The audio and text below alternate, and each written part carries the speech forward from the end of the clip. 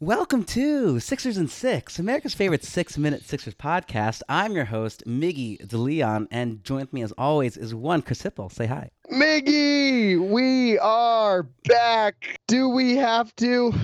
We do, but you know what's odd is that, since we last spoke, we had a 104-99 victory over the Atlanta Hawks, and since then, I'm not sure if anything's actually happened. What does Tyrese Maxey say to the God of Death? I think it's the last thing that we talked about. And so, as far as I'm concerned, we ended the season on a win, and there's nothing really else that happened. I don't, kind of just time stopped or whatever. But since that I've just been sitting here in the basement with my microphone in front of me, waiting for you to call. Well, since Chris, Game 7.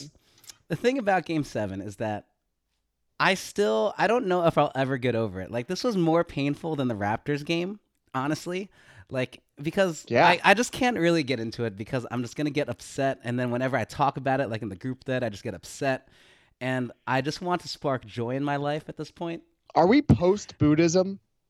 Like meta-Buddhism? Like life is suffering, but... Like we're not even life is suffering anymore. It's like just Game 7 doesn't apply. I'm not sure what it is, but it's something in that realm. But Chris...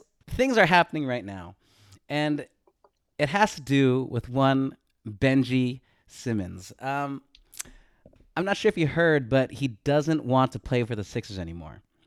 And the rumor mill goes that Adele is behind all of it. Do you have any insider knowledge, Chris? We could have had it. Oh. Oh, okay.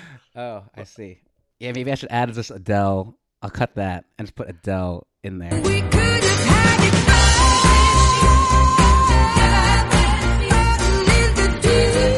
all. I don't know. You threw me for a loop. I thought you were going to start with the Charles Bassey holdout. So I don't know. Oh, no, sorry. Ben Simmons, there's a holdout too. Okay. Yeah.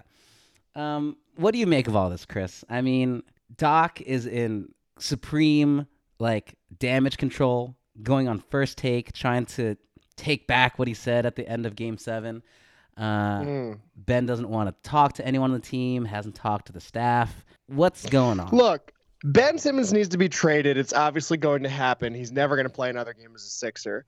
But before we talk about that, I do want to just get on the record. Okay. Ben is now our Brett Brown going into this season. Like when we go back to Game 7, as painful as it is, or this series as a whole against the Hawks, we're talking about multiple 20-point leads blown. We're talking about Joel Embiid, the second half turnover king. No. We're talking about Tobias Harris missing 7 fucking layups in Game 7. If you think I'm exaggerating, go back and look it up. 7 layups. Matisse Thybulle fouling 3-pointers unnecessarily. Seth Curry getting roasted by Kevin Huerter.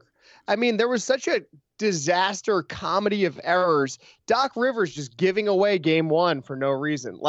There is just I just have to say it. There's a world where we put all of this blame on Ben, and he deserves a whole bunch of it. And we just fucking fail again this year, and we're like, oh man, maybe it wasn't all Ben's fault.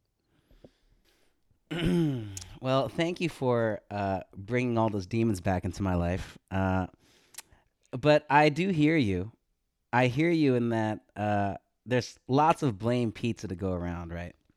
And Ben deserves the biggest slice, and he's got to go. Yeah, I agree. But, and everyone else has to be just fucking loving Ben right now. If you're Tobias Harris, you're like, Ben, I am so appreciative right now that you're taking this heat. Yeah. And it's a weird toxic thing because the only thing that anyone really, really, really remembers and will remember 5 years from now is that past layup, right? Like that layup that he just did not. The pass.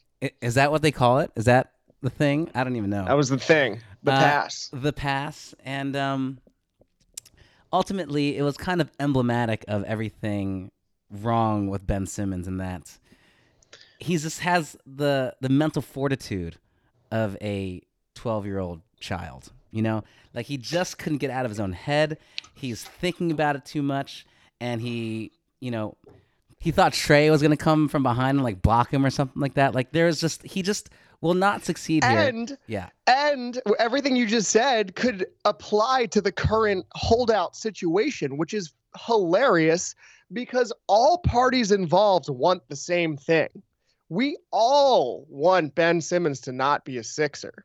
And there's a version of it where he could be a man and just shut. Like, here's a take for you. Are you ready? Wait, Chris, we're at the Shake Milton minute. So give me that take in the minute. I would like to formally apologize to Al Horford. Oh, wow. Wait, Al this is great. Horford joins this team. He has accomplished significantly more in his career than Ben Simmons ever has, right? Okay. He obviously does not want to be here after a couple of months. He plays it out. He keeps his mouth shut. He practices. He does everything he needs to. They work out a trade. He goes to a team he doesn't want to go to. They find another way for him to get back to a team he wants to go to. While Ben is doing this whole song and dance of trying to cast blame back on the Sixers, but he's the one who fucked everything up. Like, it's crazy that I have more respect for Al Horford in this situation.